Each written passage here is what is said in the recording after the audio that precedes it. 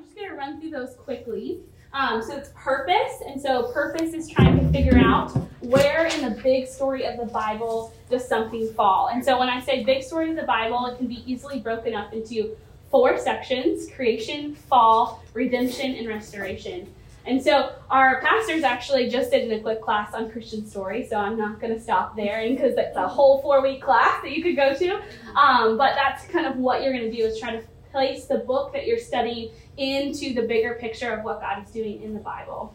The next one is perspective, and perspective is trying to figure out the context of what you're reading. So sometimes when we come to the Bible, it's really, really easy to keep on our very American mindset of what the Bible is. And so we want to kind of try to take that hat off and try to put on what is the author and the audience of this book of the Bible. And so that's what we're doing in trying to find the context. And so I'll walk through that perspective with the book of Exodus in just a minute, but I just kind of ask some of those questions.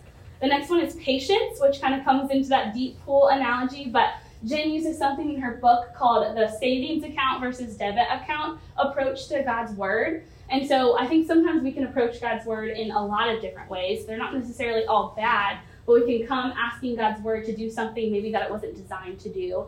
And so the correct approach kind of is to know that the Bible is a big story about God, not about us. And so sometimes we can come to the Bible and say, oh, I want it to say something about my life, which is great. It says a lot about my life, but it says more about God and who he is first. And then in return, it tells me about my life. And so the savings account, kind of debit account analogy is that we don't come to the Bible and like swipe our debit card like we would for a cup of coffee or McDonald's, whatever we might need. We come to the Bible and it's kind of one of those things where you're building a foundation for your knowledge of it. And so you're kind of storing away that for a time in your life when you might need it. And so that's kind of a better approach to thinking about Scripture, is that we might come to a passage, especially in Exodus, where we might not understand it, and we're like, what in the world? And then we study it, and we're like, okay, well, that doesn't really apply to this moment in my life, but wait about when down the road when I'm really struggling with this particular thing, and now I have this in my mind, and it's ready for the Lord to pull out when I need it. The next one is the process, and so if you flip over your bookmarks, you can see the process, which is observation, interpretation, application. And so this is kind of a peek behind the curtain of what really me, Amy, and Emily have done in studying this. And so we are learners alongside you. We have learned it before you. And so just kind of know that as we're teaching, this is what we're using. Like, this is how I studied the book of Exodus before coming here, is that I went through and asked of it some of these observation questions, and then I asked the interpretation questions, and then I asked the application questions. And so that's kind of just a helpful tool that you can use. And so this is what you can also use during your personal study times, if this is helpful. There's lots of different questions on here. Sometimes I have enough time to go through all of them, very rarely. So I usually pick 1 or 2 that kind of stand out to me. And so you can use this to kind of help you prep for the next session. And then the last one, I think it's funny that she puts this as last, but pray. Prayer is such an important part to studying Scripture. We should pray before, during, after, at all times, without ceasing.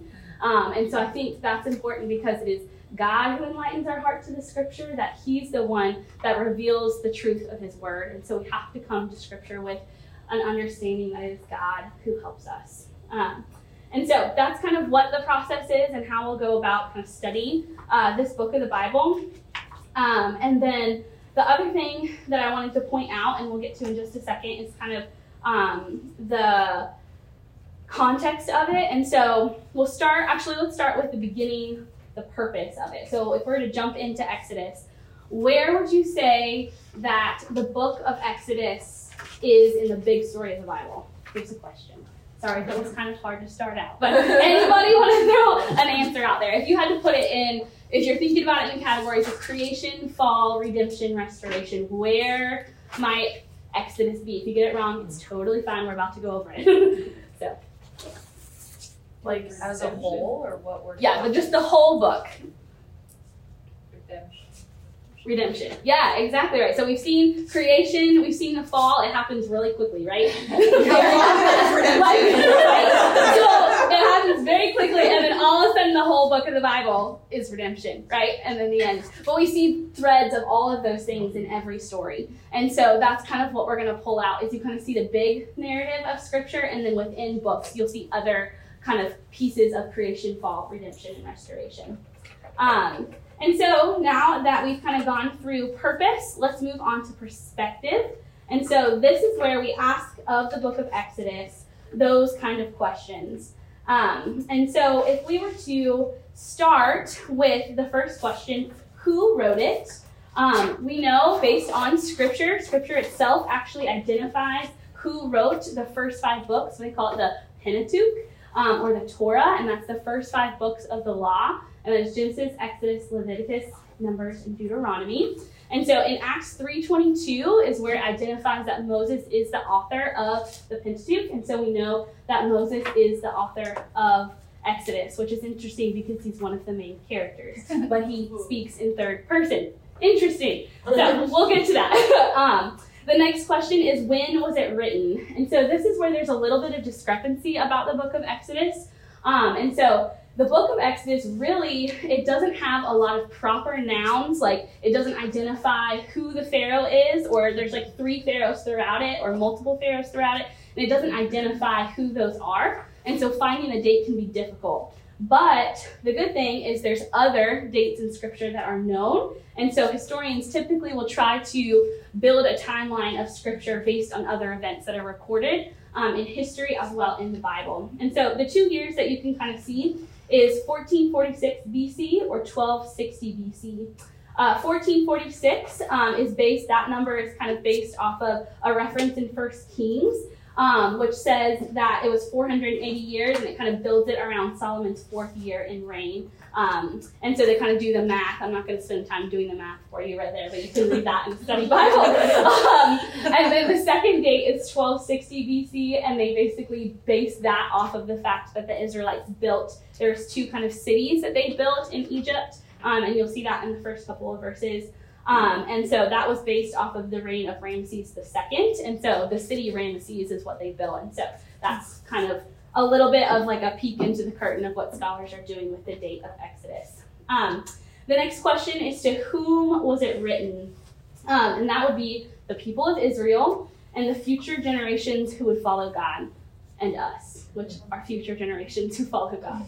And so that's who it is written to. What style it's written in. So the style of a book is super important because it can easily be misinterpreted if you don't understand how an author uses that type of writing. So historical narrative in the Bible, and I guess outside of the Bible, is it's basically telling history in a narrative way with a specific goal in mind.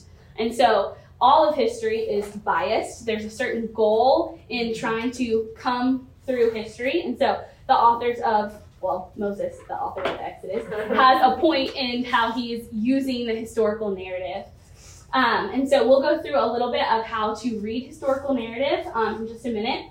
But why was it written? So the book of Exodus was written so that God could be remembered and worshipped. Not only as the Israelites were wandering in the wilderness could they look back at the book of Exodus and be remembered for who God is, but also for us, that we could look back and we could see that God is a God who is faithful to his covenant promises. And I love that our first song was "Great is Thy Faithfulness," because you will see God's faithfulness throughout the book of Exodus and throughout the whole Bible.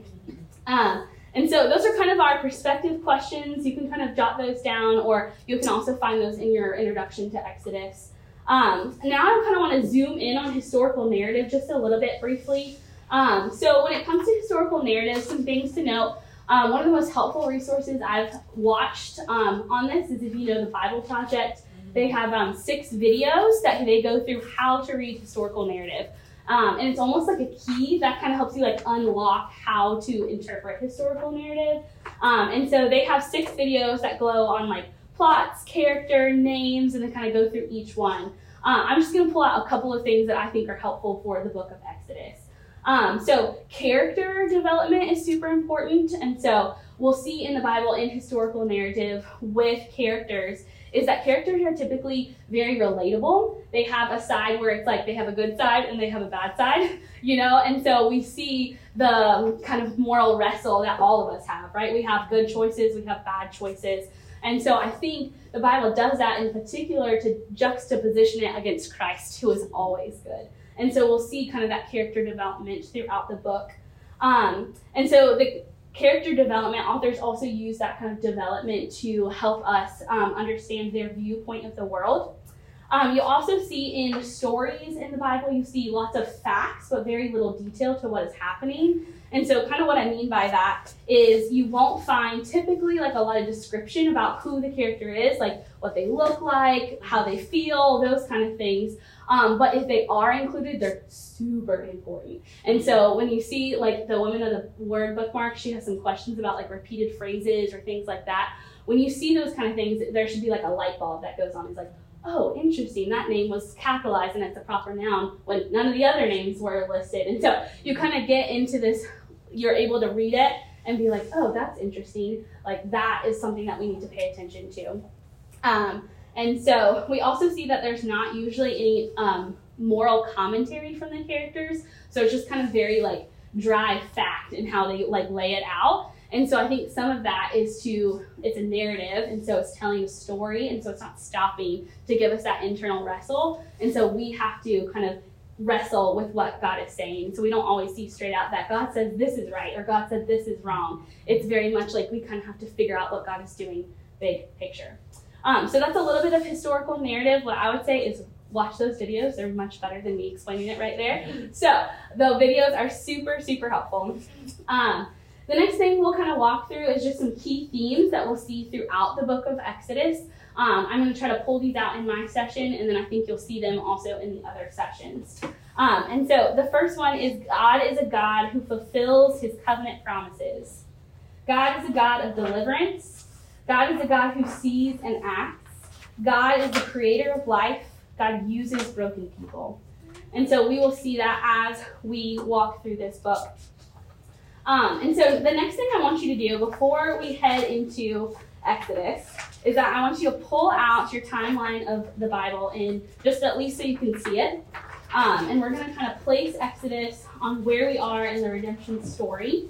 So this is kind of me going back to purpose and kind of giving us a little bit more detail since we are studying the book of Exodus. Could you say the core themes one more time? So I'm trying to write them down, and I'm like, dang, I forgot. No, I'm so glad you stopped me. I went through them very quickly. I was like, I want to write that. I decided last minute that I wasn't going to do a PowerPoint because it didn't feel like me. So I was like, okay, I got to go with what feels good. So if you didn't ask a question, please do. Okay, the key themes are God is a God who fulfills his covenant promises. God is a God of deliverance. God is a God who sees and acts. God is the creator of life. God uses broken people.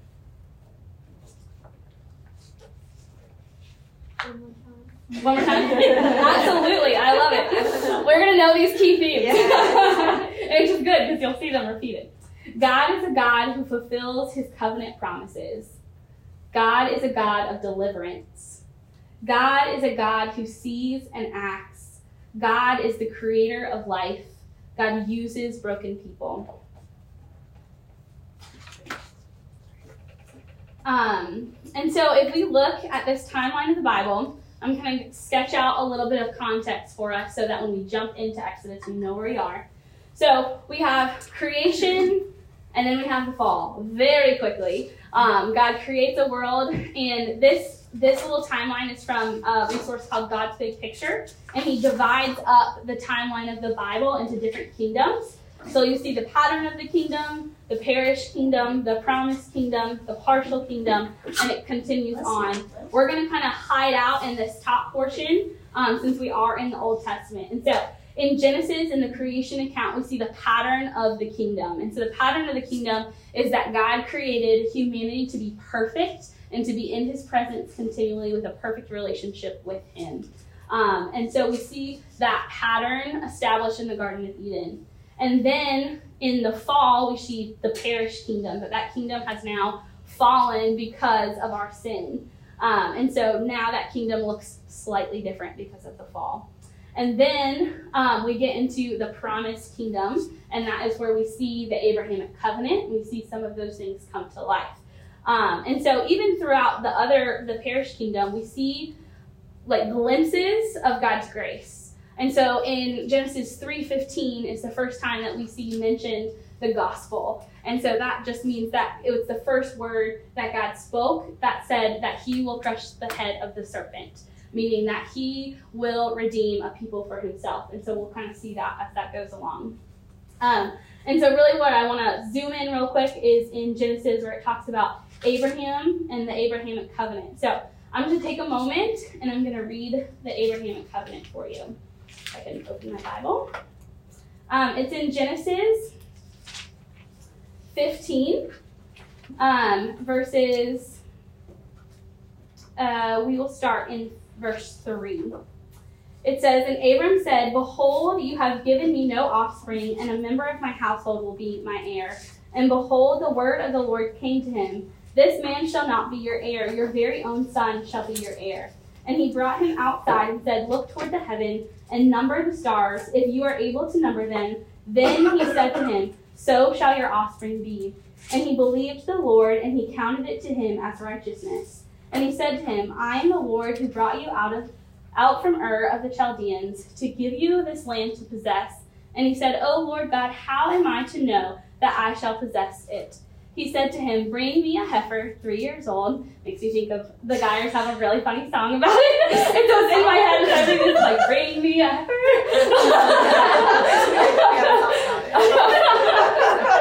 So I can't read it without thinking of that song. So sorry, that's what was in my head right then. Sorry, we'll keep going. Bring me a heifer 3 years old, a female goat 3 years old, a ram 3 years old, a turtle dove, and a young pigeon. And he brought him all these things, cut them in half, and laid each half over against them. But he did not cut the birds in half. And when birds of prey came down to the carcass, Abram drove them away. As the sun was going down, a deep sleep fell on Abram. And behold, dreadful and great darkness fell upon him. Then the Lord said to Abram, Know for certain that your offspring will be sojourners in a land that is not theirs, and will be servants there, and they will be afflicted for 400 years. But I will bring judgment on the nation that they serve, and afterward they shall come out with great possessions. As for you, you shall go to your fathers in peace, and you shall be buried in good old age. And they shall come back here in the 4th generation, for the iniquity of the Amorites is not yet complete. When the sun had gone down and it was dark, behold, a smoking pot fire and a flaming torch passed between these pieces. On that day the Lord made a covenant with Abram, saying, To your offspring I give this land, from the river of Egypt to the great river, the river Euphrates, and the land of the Canaanites, the Canaanites, the Cadmonites, the Hittites, the Perizzites, Rephaim, the Amorites, the Canaanites, the Girgashites, and the Jebusites. And so some things that we need to pull out for our study of Exodus from the covenant with Abraham is that God promised that he would be a fruitful and his nation would be fruitful and multiply, and that he would be a great nation. And so we see that even from the Genesis account, when the command was for Adam and Eve to be fruitful and multiply. And that command was that so that God would be worshipped throughout the land.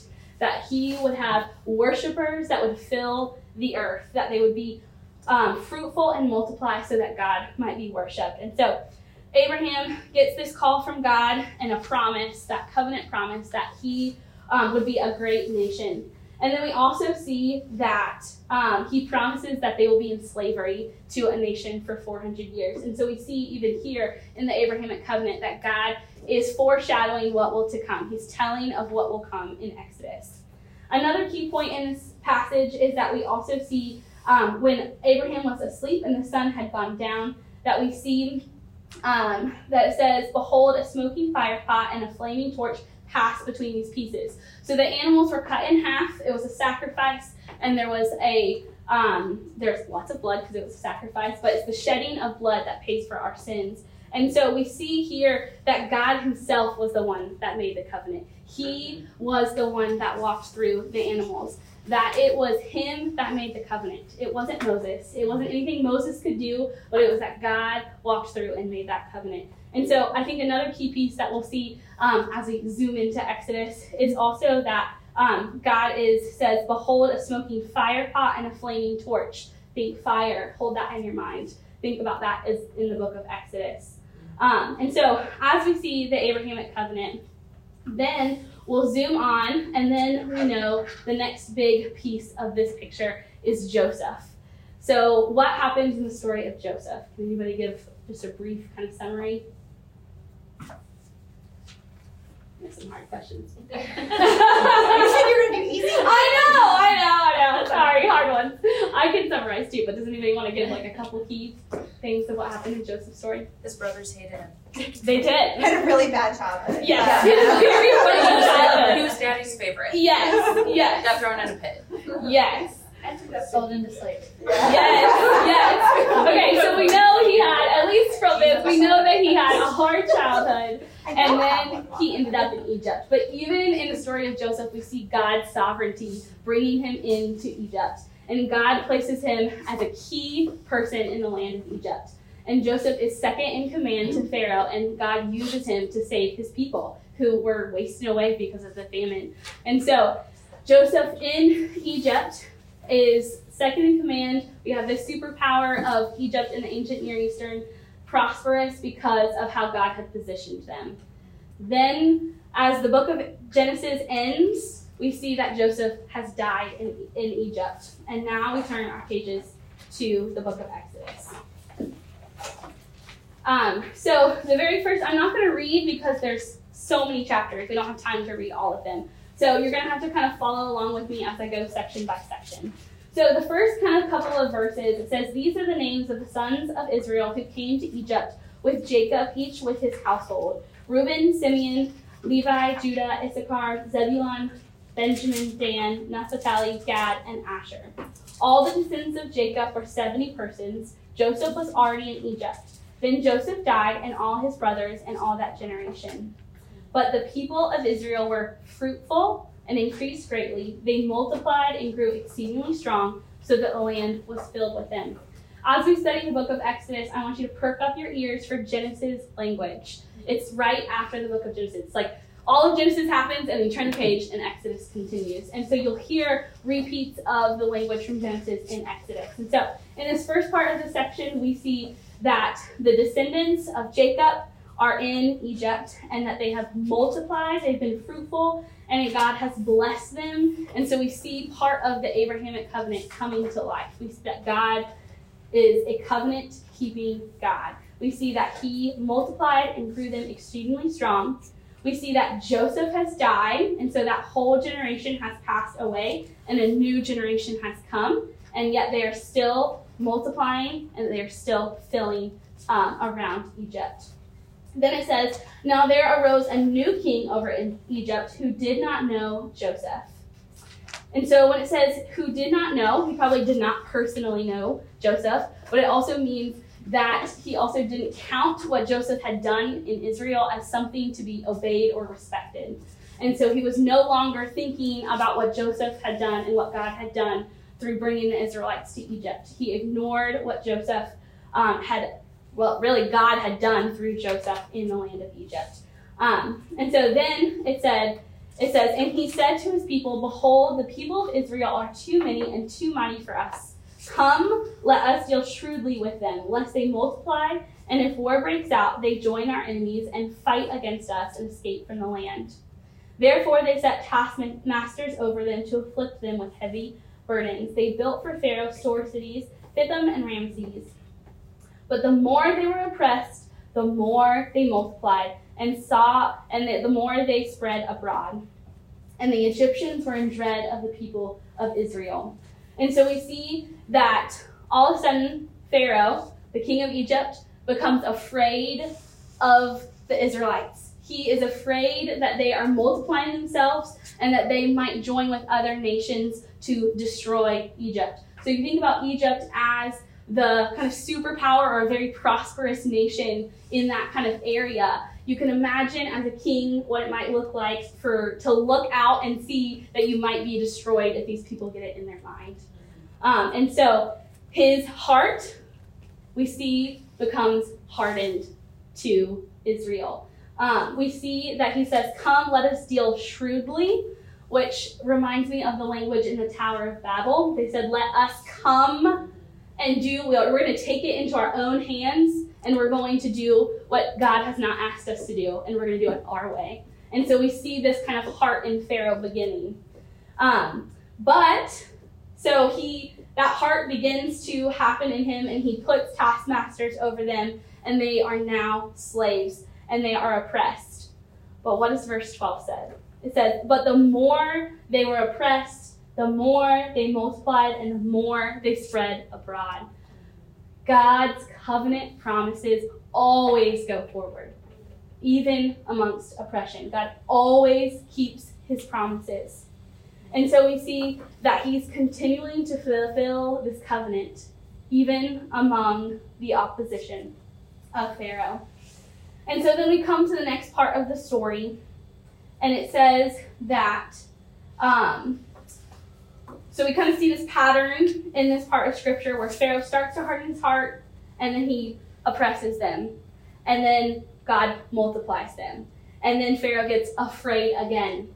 And so he tries to bring more oppression. And so we see in the next kind of section where he talks to Hebrew midwives who are named by name. We'll get to that in just a second, but they are named by name. The Pharaoh isn't even named by name, so that should also perk up your ears that they are important to God's redemptive story. And so we see that he asked the Hebrew women, the midwives, that they should kill the sons of the Hebrews, that they should kill them or maybe just let them die. You can think of how a midwife, what they do. They might be able to manipulate that so that they would die. And so Pharaoh's next request is that part of the Hebrews would die. But it says, the midwives feared God. Think about that for a moment. The superpower of that king, think of how high Pharaoh was. And they said, "I do not serve Pharaoh, I serve God." They feared God. They feared God of the Israelites. And they obeyed him instead of obeying Pharaoh. And so the next section we see that the king of Egypt called the midwives and said to them, "Why have you done this and let the male children live?" The midwife said to Pharaoh, "Because the Hebrew women are not like the Egyptian women, for they are vigorous and give birth before the midwife comes to them." I don't know if that was true. It could have been. I don't know. So here's where we see a lack of moral commentary. We don't know. But what we do know is that God honored them for their obedience. They are named by name as women who have stood up to the Pharaoh, the king of the land, and said, "I will not obey the king, I follow God." And so we will see that women are part of God's work, that God uses women throughout the Exodus and throughout the entire Bible, that they are key to the redemptive purpose of what God is doing. And so next, because the midwives did not obey Pharaoh, but they obeyed God, guess what happened? Anyone want to throw it out? If God's keeping his covenant promises, he used the midwives to keep them. What do you think happened?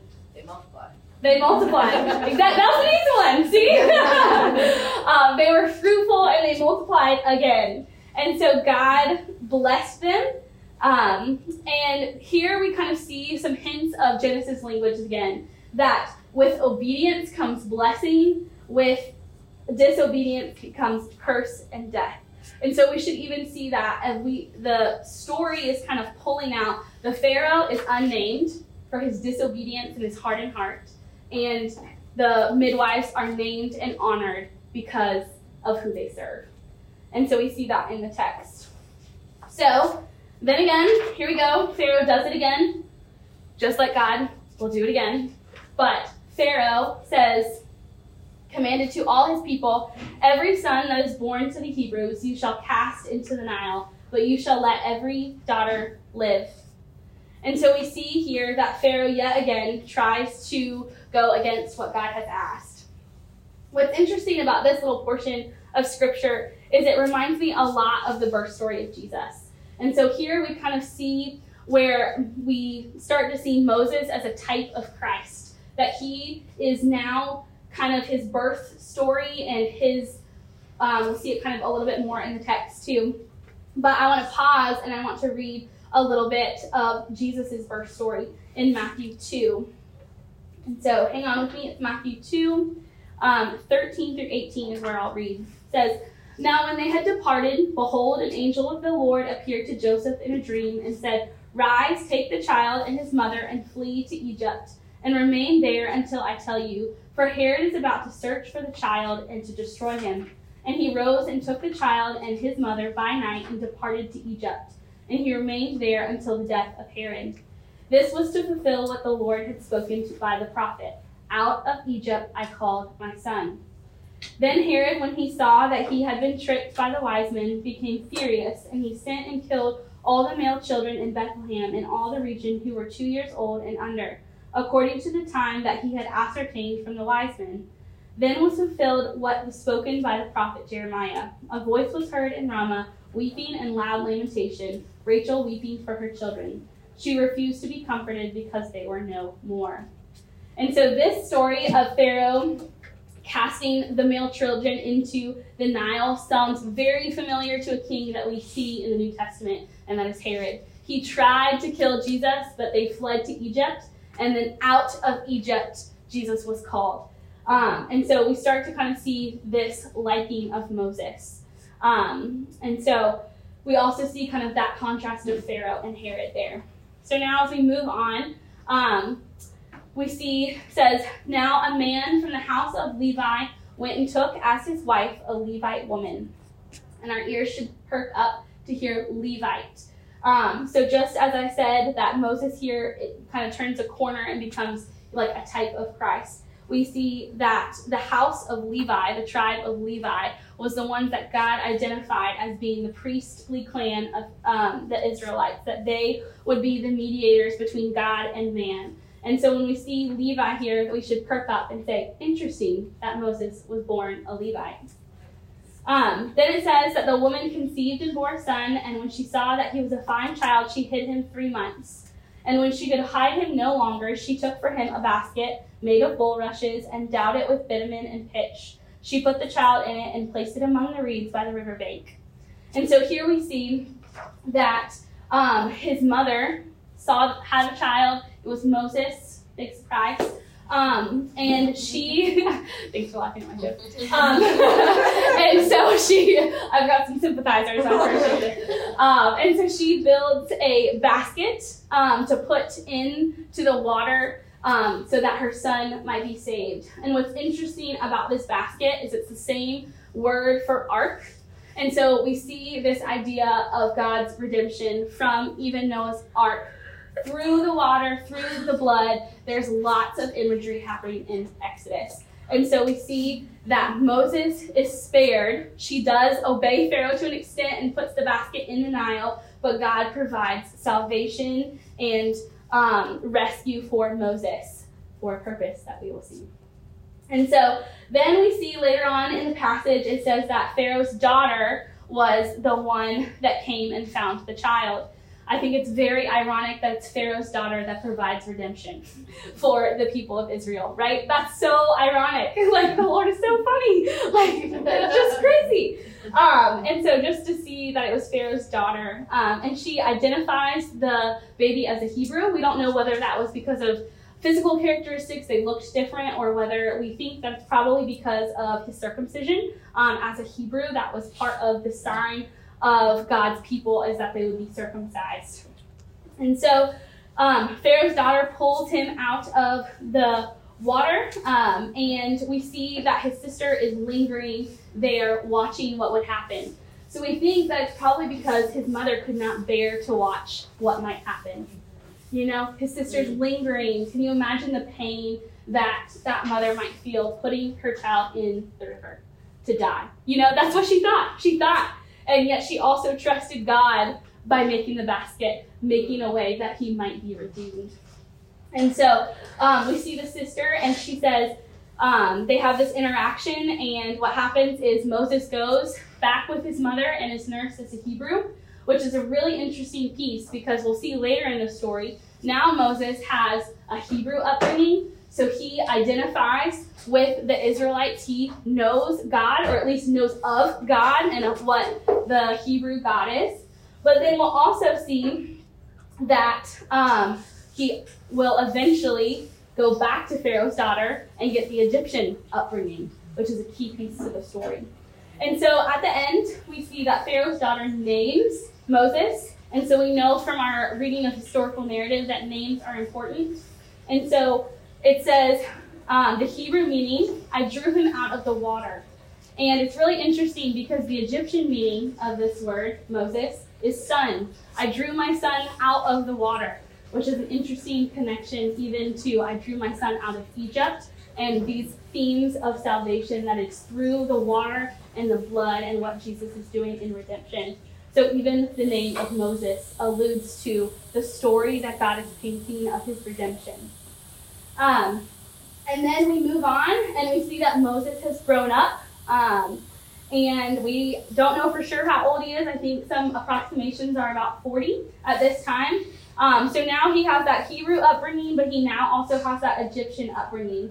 And so we see that one day, Moses, when he had grown up, he went out to his people and looked on their burdens, and he saw an Egyptian beating a Hebrew, one of his people.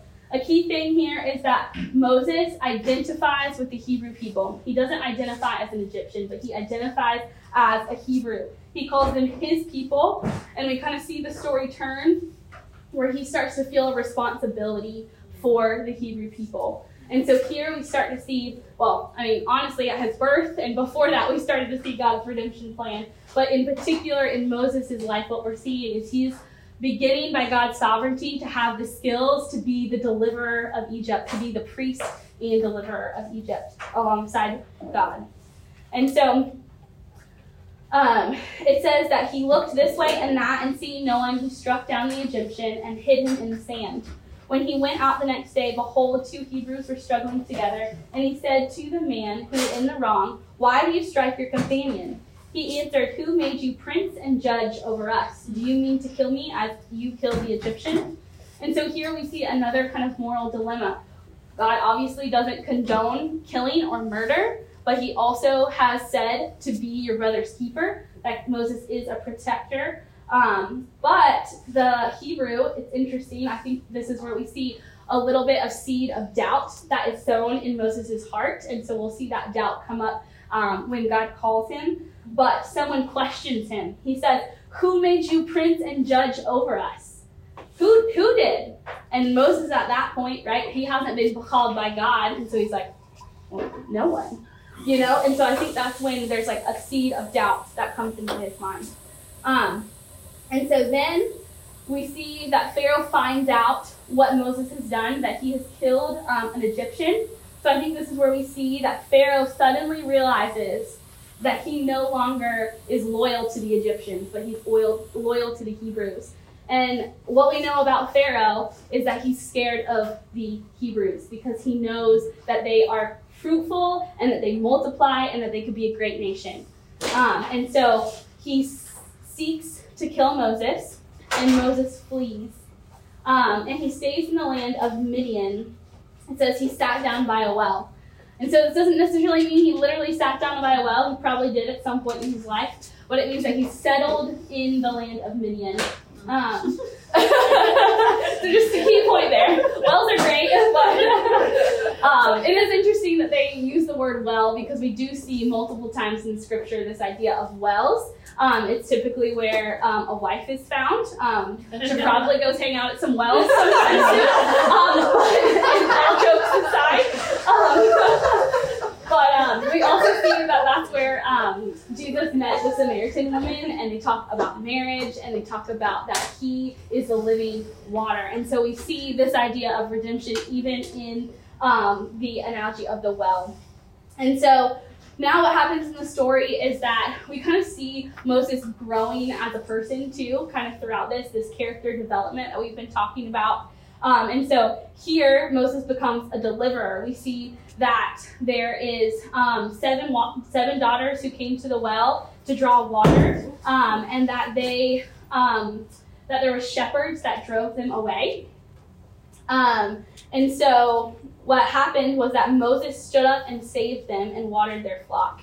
And so when we think of shepherds, we think of a shepherd of Israel, someone who cares, protects the sheep, and instead the shepherds were not doing that. And so Moses rose up to be their deliverer. And so we'll kind of see that throughout the story, that there's multiple like small stories of deliverance throughout this story.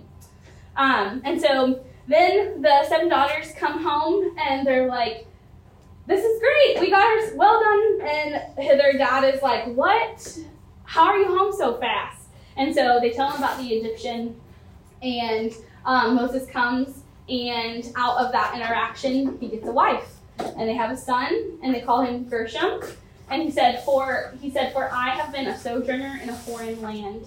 And so we see there also that names are important. He is a sojourner in a foreign land. And I think it's interesting, too, that the Israelites will be sojourners in a foreign land for a while. Then we kind of transition to the next stage of the storyline. And it says, during those many days, the king of Egypt died. So we have a change of leadership. The Pharaoh has changed. And so it's no longer the Pharaoh who had hardened his heart, but it's a new Pharaoh. But the change of leadership does not bring deliverance for the Israelites. And it says, Israel groaned because of their slavery and cried out for help. Their cry for rescue from slavery came up to God. And God heard their groaning, and God remembered his covenant with Abraham, with Isaac, and with Jacob. God saw the people of Israel, and God knew. God knew. God knew. He sees your suffering. God knows us. He did not leave them to die in slavery. He could have. He didn't, because he's merciful, and he's a God who keeps his covenants. He saw their pain. Think about it. They've been in slavery for years. Years. Do you think they forgot about God? Yeah, they probably were like, where are you? That's how it feels in our suffering. Where are you, God? But he's right there. He keeps his covenants. Keeps his promises. And when it says, and God knew, it means he knew their suffering. He knew, and that he was going to act. And so that's where we see a key theme of Exodus coming to be, that God sees and God acts. He is not passive. Then the next story transitions, and this is where I want to spend a lot of time. It's the call of Moses. It says, now Moses was keeping the flock of his father, Jethro, just doing everyday stuff, and he led his flock to the west side of the wilderness and came to Horeb, the mountain of God. What's interesting about this mountain is they also call it Sinai. Does anybody know what happened at the mountain of Sinai?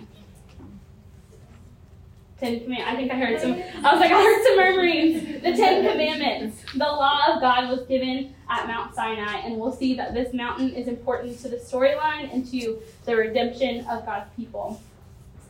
And here is where we really need to remember the Abrahamic covenant. Next verse says, and the angel of the Lord appeared to him in a flame of fire out of the midst of a bush. He looked, and behold, the bush was burning, yet it was not consumed. So we need to pause here, and we need to figure out what this is. So this is actually a theophany, which is a big theological word, which just means that it is actually the presence of God that is here and active. It's like we saw in the Abrahamic covenant, it's fire. Fire throughout Scripture.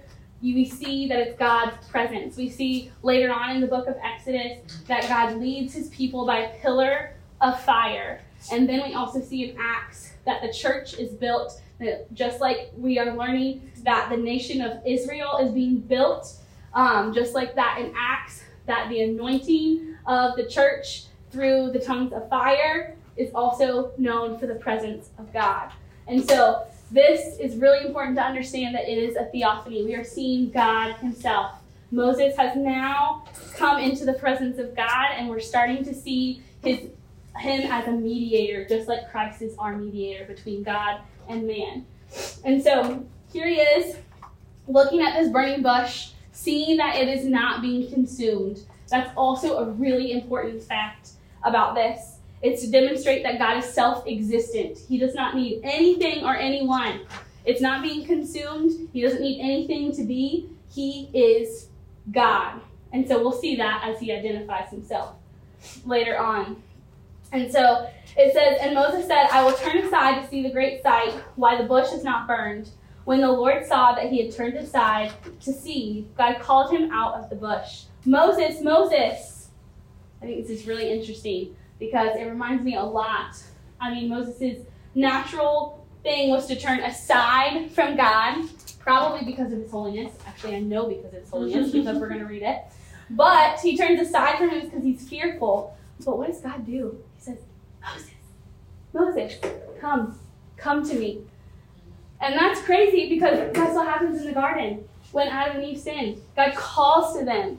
God wants us to have a relationship with him. God wants to be known. God wants us to know him and love him for who he is and to be known by him.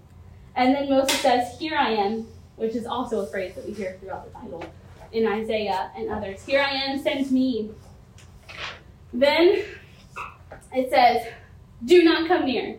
Interesting. God says, come.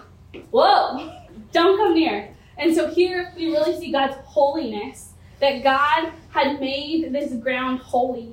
It says that God asked Moses to take the sandals off of his feet. We don't have time to really dive deep into that, but that's also a crazy thing. But basically the main point is that God has made this ground holy. God is the one that makes things holy. We don't make things holy. God makes things holy. And he invites us into them, but there has to be a price paid for us to be close to God.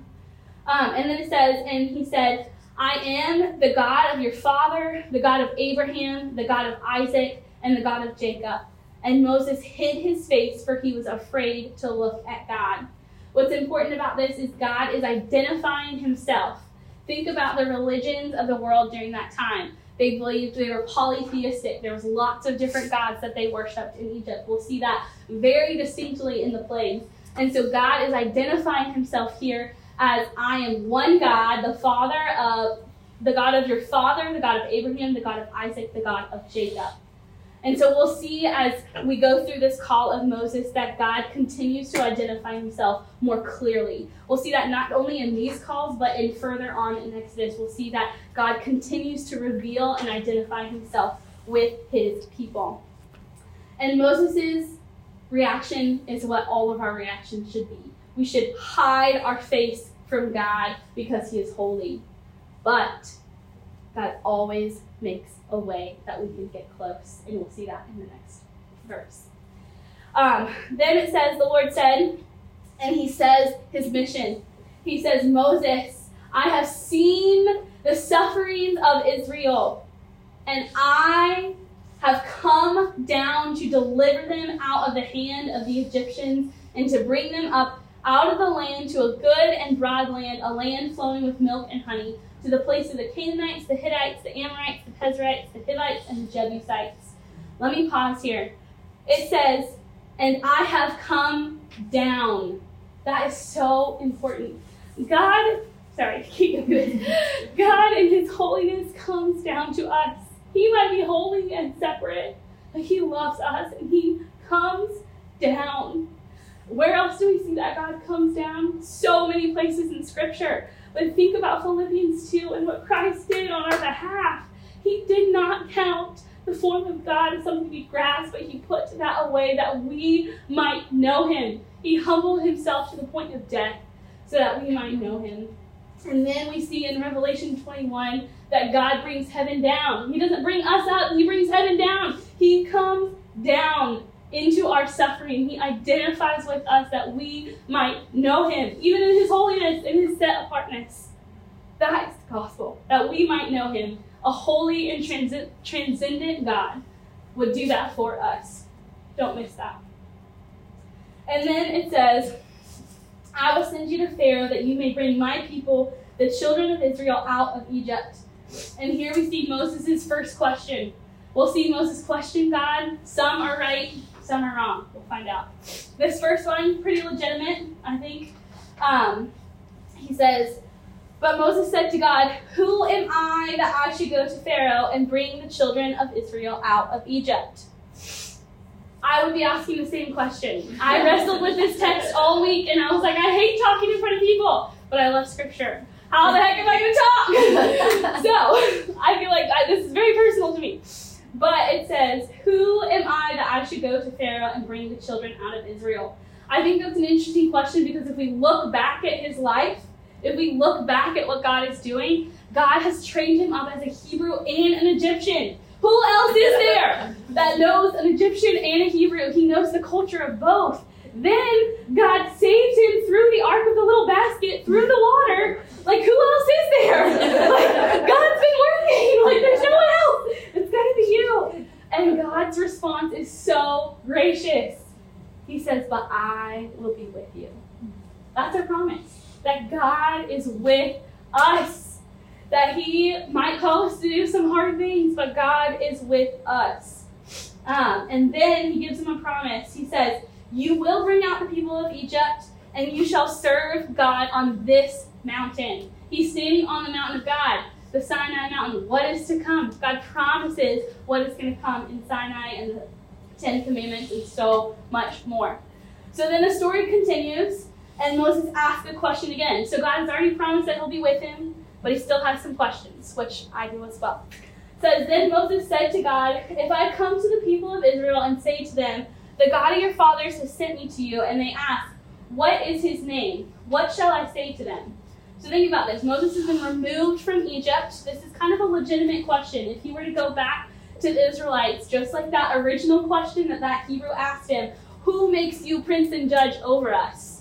Like, what is he going to say? He knows that he's going to get questioned when he gets back. So what is he going to say?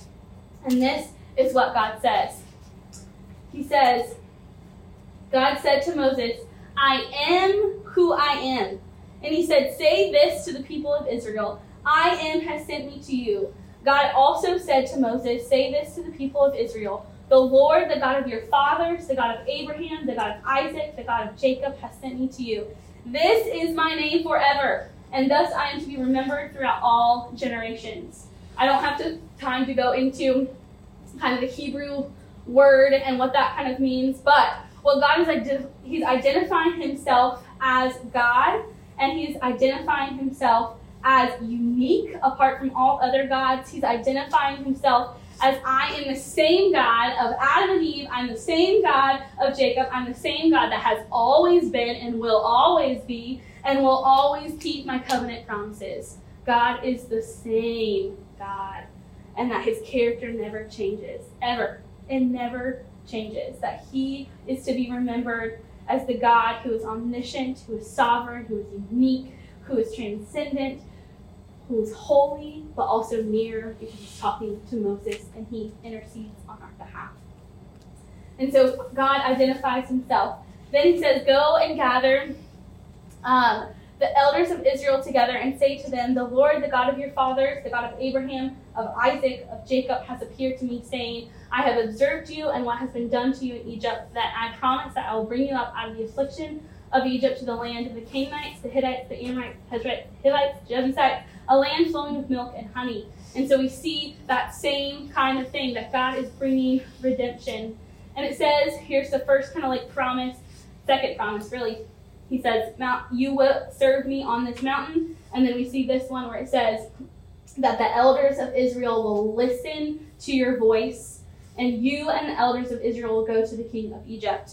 And so here we see that the Lord is also saying that when Moses goes to the elders of Israel, they will listen.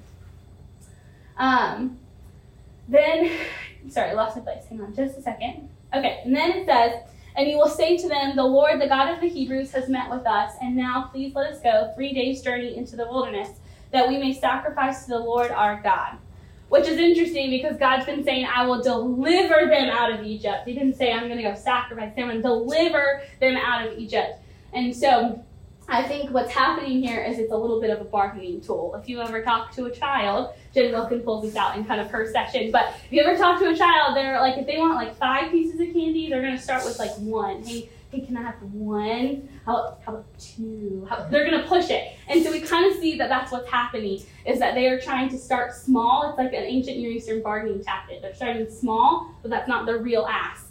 The real ask is coming later. Then, here's another foreshadowing of what will happen. God says, but I know that the king of Egypt will not let you go unless compelled by a mighty hand. And so it says, so I will stretch out my hand and strike Egypt with all the wonders that I will do in it, and after that he will let you go. So here we see that God is telling Moses that he might go talk to Egypt and the prince of Egypt, and the prince of Egypt is going to yet again harden his heart, and that God is going to have to come with a mighty hand before they actually come out. And that's kind of a foreshadowing to what we'll hear in the plagues tomorrow. And so then it says, I will give this people favor in the sight of the Egyptians, and when you go, you shall not go empty. But each woman shall ask of her neighbor and any woman who lives in her house for silver and gold jewelry and for clothing. And you shall put them on your sons and on your daughters, so you will plunder the Egyptians. This is interesting. I want you to remember this for session 3. I know that's a long time away, but keep that in there. I'm not gonna go too far into it, but it is interesting. I will point out that it is not the plundering that comes from an army, but it's a plundering that comes from God. That it's a soft and easy plundering that they have to do, right? All they have to do is ask their neighbor, and the Egyptians were in sight. The Egyptians found favor. Sorry, I can't speak. It says, let me just read it instead. It says, and I will give this people favor in the sight of the Egyptians. So the Egyptians willingly gave their things to the Hebrews because God was made great in Egypt. So then, here we go, Moses. He asks another question. Well, this one is less like a question and more like a, interesting. It says, then Moses answered, but behold, they will not believe me or listen to my voice, for they will say, the Lord did not appear to you. So here comes Moses again. He said, but they will not believe me. So he knows God has promised that the elders of Israel will believe him. But God didn't say, he said that the Egyptians will need to be handled with a heavy hand from God. So he's legitimately saying, okay, well, you just said they won't believe me. And so God graciously gives him 3 signs.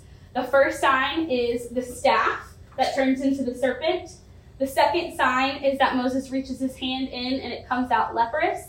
And the third one is the Nile River water turning to blood. This is also a foreshadowing of what God will do in the plagues. He's giving Moses the signs of the extent to which God will plunder the Egyptians. So the first one is the creatures of the earth, right? It turns into a snake. That's a foreshadowing of the first couple plagues where there will be frogs, flies, livestock dying. So we see this foreshadowing of what God will do. What's interesting here is the staff is a snake, and we know that one of the Egyptian god is a snake, and the snake will eat the other snake to show that God is above the Egyptian gods.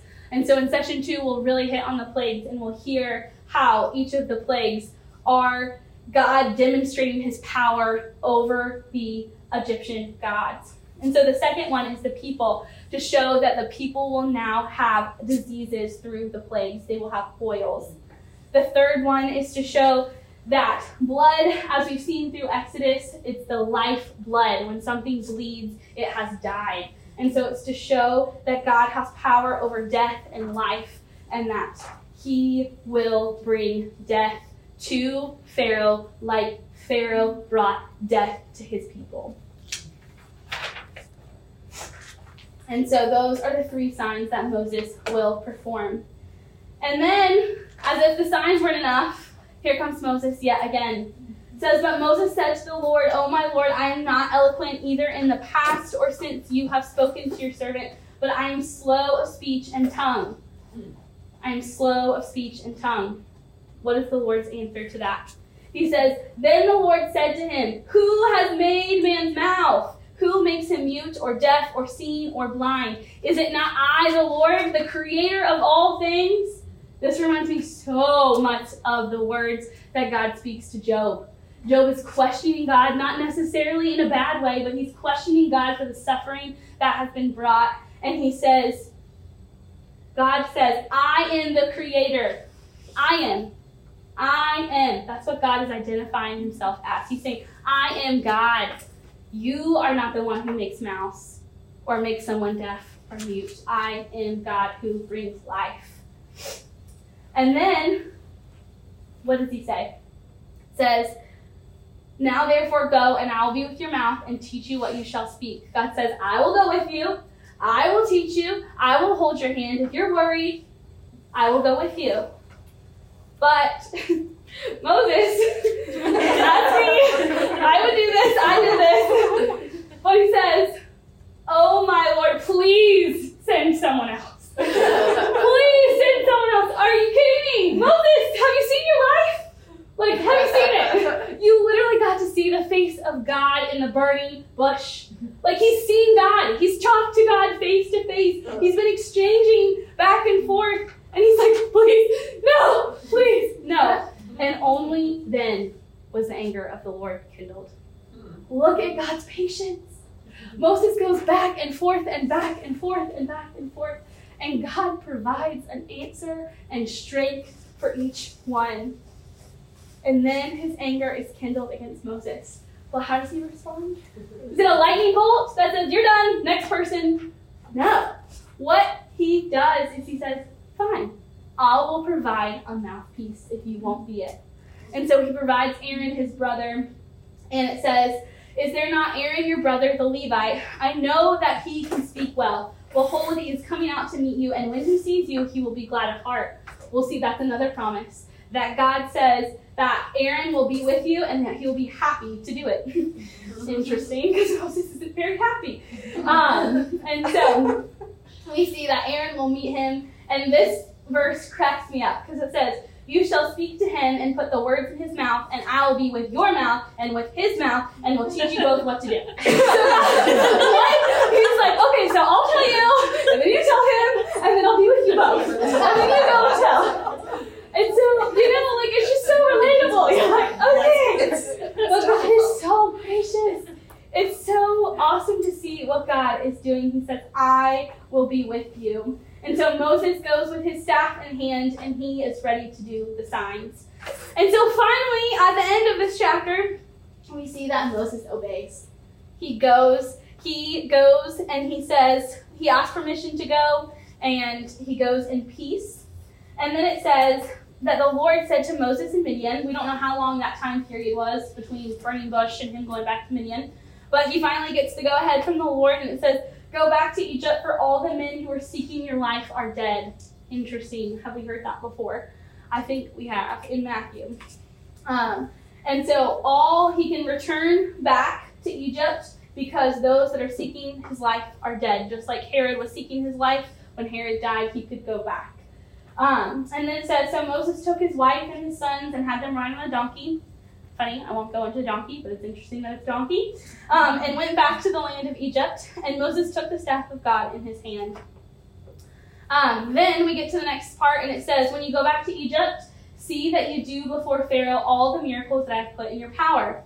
But I will harden his heart so that he will not let the people go. And so we see here that God's promise will come true. He's saying it again, that Pharaoh's heart will be hardened. I think sometimes there's a lot of questions that surrounds this little phrase in the Bible, but I will harden his heart. When God says, I will harden Pharaoh's heart. We don't have time for me to open that whole can of worms, and so I'm going to pull one little worm out, and then I'm going to put it back in, and then you can talk to me, or Michael and Chris later. But they're not here, so they can't defend themselves. But I think what we can see from this whole story, and what we'll see later on in sessions, is that this hardening of Pharaoh's heart is we see that Pharaoh hardens his own heart. He has a heart that is hard towards Israelites. We see that in the first Pharaoh, we see it in the second Pharaoh, and we see it this Pharaoh. I think there was only 2 now that I say that out loud, but I need to go back and check. But all that to say, Pharaoh's heart is hardened. And so I think what's helpful to think about in Romans 1, it talks about how God gives us over to the lust of our passions. And so sometimes it's easy to think about God's judgment as being like this lightning bolt, but really God's judgment is him giving us over to his natural consequences. And we'll see that that's kind of how Pharaoh's heart is hardened, is that God allows the natural consequences of his sin to play out. And so when you have a hard heart, it gets harder. When you have a soft heart, it gets softer. That's how we see Scripture work. And so that's the tiny little worms. Put it back in and keep going. Then it says, "Then you shall say to Pharaoh, 'Thus says the Lord, Israel is my firstborn son. And I say to you, let my son go that he may serve me. If you refuse to let him go, behold, I will kill your firstborn son.'" Here we see God identifying Israel as his firstborn son. That's super important as we go into the third session, that this is the birth of a nation. This is the birth of God's people, that God is identifying them as his firstborn son. And then he says to Pharaoh, if you refuse to let my son go, then I will take your firstborn. And we know that that's what happens in the 10th plague. So, my favorite part of this whole scripture is coming up next. But why I mean that is that this is the top 4 confusing scriptures of the whole Bible that we get to. And it's about the bridegroom of blood. This is very confusing, okay? I'm just going to go ahead and say it.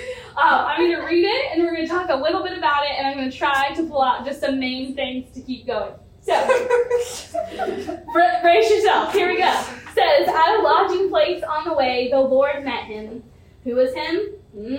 And sought to put him to death. Then Zipporah took a flint and cut off her son's foreskin and touched Moses' feet with it, and said, surely you are the bridegroom of blood to me. So let him alone. So he let him alone. It was then that she said, a bridegroom of blood, because of the circumcision. What? Well, I'm sorry. This is just crazy. Okay, so before I dive into this, I think we need to define what circumcision is. And so, don't worry, I won't go into the physical characteristics of circumcision, but I will go into the spiritual components of it. So, if we go back to Genesis, nothing like women's Bible study. Talking about circumcision. No graphics, no. This is what you do in the presentation. Yeah, that's why I ditched my PowerPoint. So, we need to go back to Genesis. We see the Abrahamic covenant, but then we also see that it's followed with the sign of the covenant, which is circumcision. The sign that the males would get that says, we are part of God's people. And so circumcision also is kind of like our baptism. We are saying we are part of God's people. So it's an identification piece with God's people. And so I think in this story, what's important to note is that it is through the shedding of the blood that Moses is spared. And so that's a main point here. And so we don't actually know what the words bridegroom of blood exactly mean. And so that's something that's kind of just like a little bit puzzling. It's really the only place that we see those words. And so I think what we need to take from this is that we see God's holiness and we see God's redemption. And so we see that Moses was in direct disobedience. He knew the Abrahamic covenant. He knew what God had done there. And he knew that his son should be circumcised. But he was not.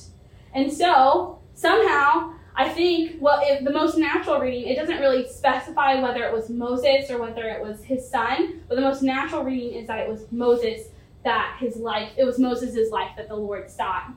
And so, apparently this conversation had been happening because Zipporah knew exactly what to do. I don't know why or how, but they must have talked about that because she knew exactly what to do in order to save Moses' life.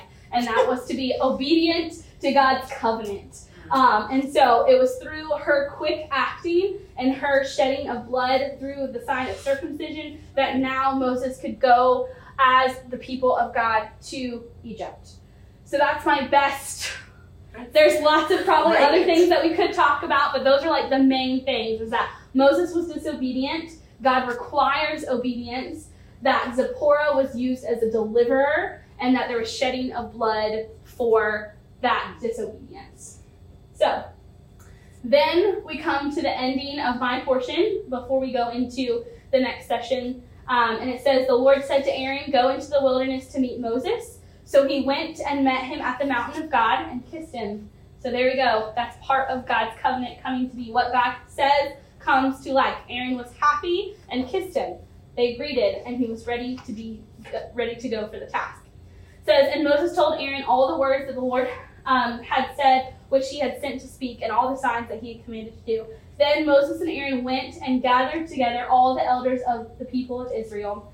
Aaron spoke all the words that the Lord had spoken to Moses and did the signs in the sight of the people, and the people believed. That's what God said. The people believed when they heard that the Lord had visited the people of Israel and that he had seen their affliction. They bowed their heads and worshipped. What we see here is the pattern of the Christian life, the pattern of redemption.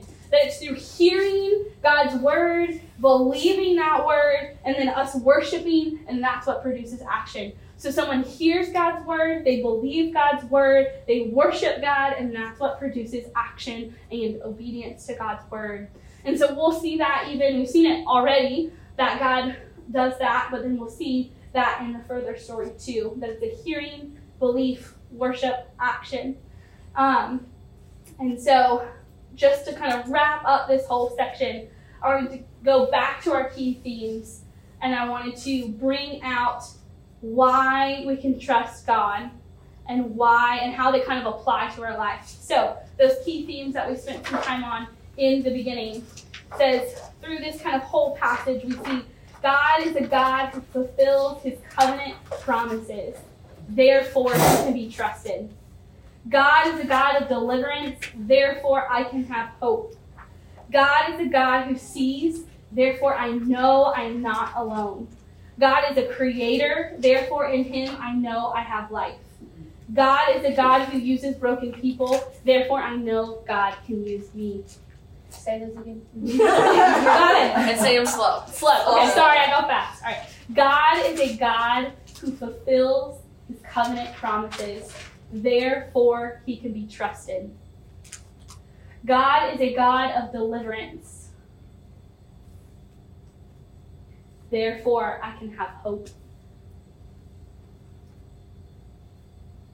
God is a God who sees. Therefore, I know I am not alone. God is a creator. Therefore, in him, I know I have life. God is a God who uses broken people. Therefore, I know God can use me. I think another big key theme that we walked away with is that God identifies himself with his people, that though he is holy, he is close. Though he comes down to us, he identifies with us, and that he identifies himself as being the same God who never, ever changes. He's the same God in Genesis, he's the same God in Revelation, he's the same God in our lives. And so, before we end, we're about to sing the song, Same God, and I just wanted to read just a couple of the verses. And so as you sing the song, be thinking about these lyrics. Sorry, pause for a moment. It says, I am calling on the God of Jacob, whose love endures through generations. I know that you will keep your covenant. I am calling on the God of Moses, the one who opened up the ocean. I need you now to do the same thing for me. Oh God, my God, I need you. Oh God, my God, I need you now. How I need you now, O rock of ages. I'm standing on your faithfulness,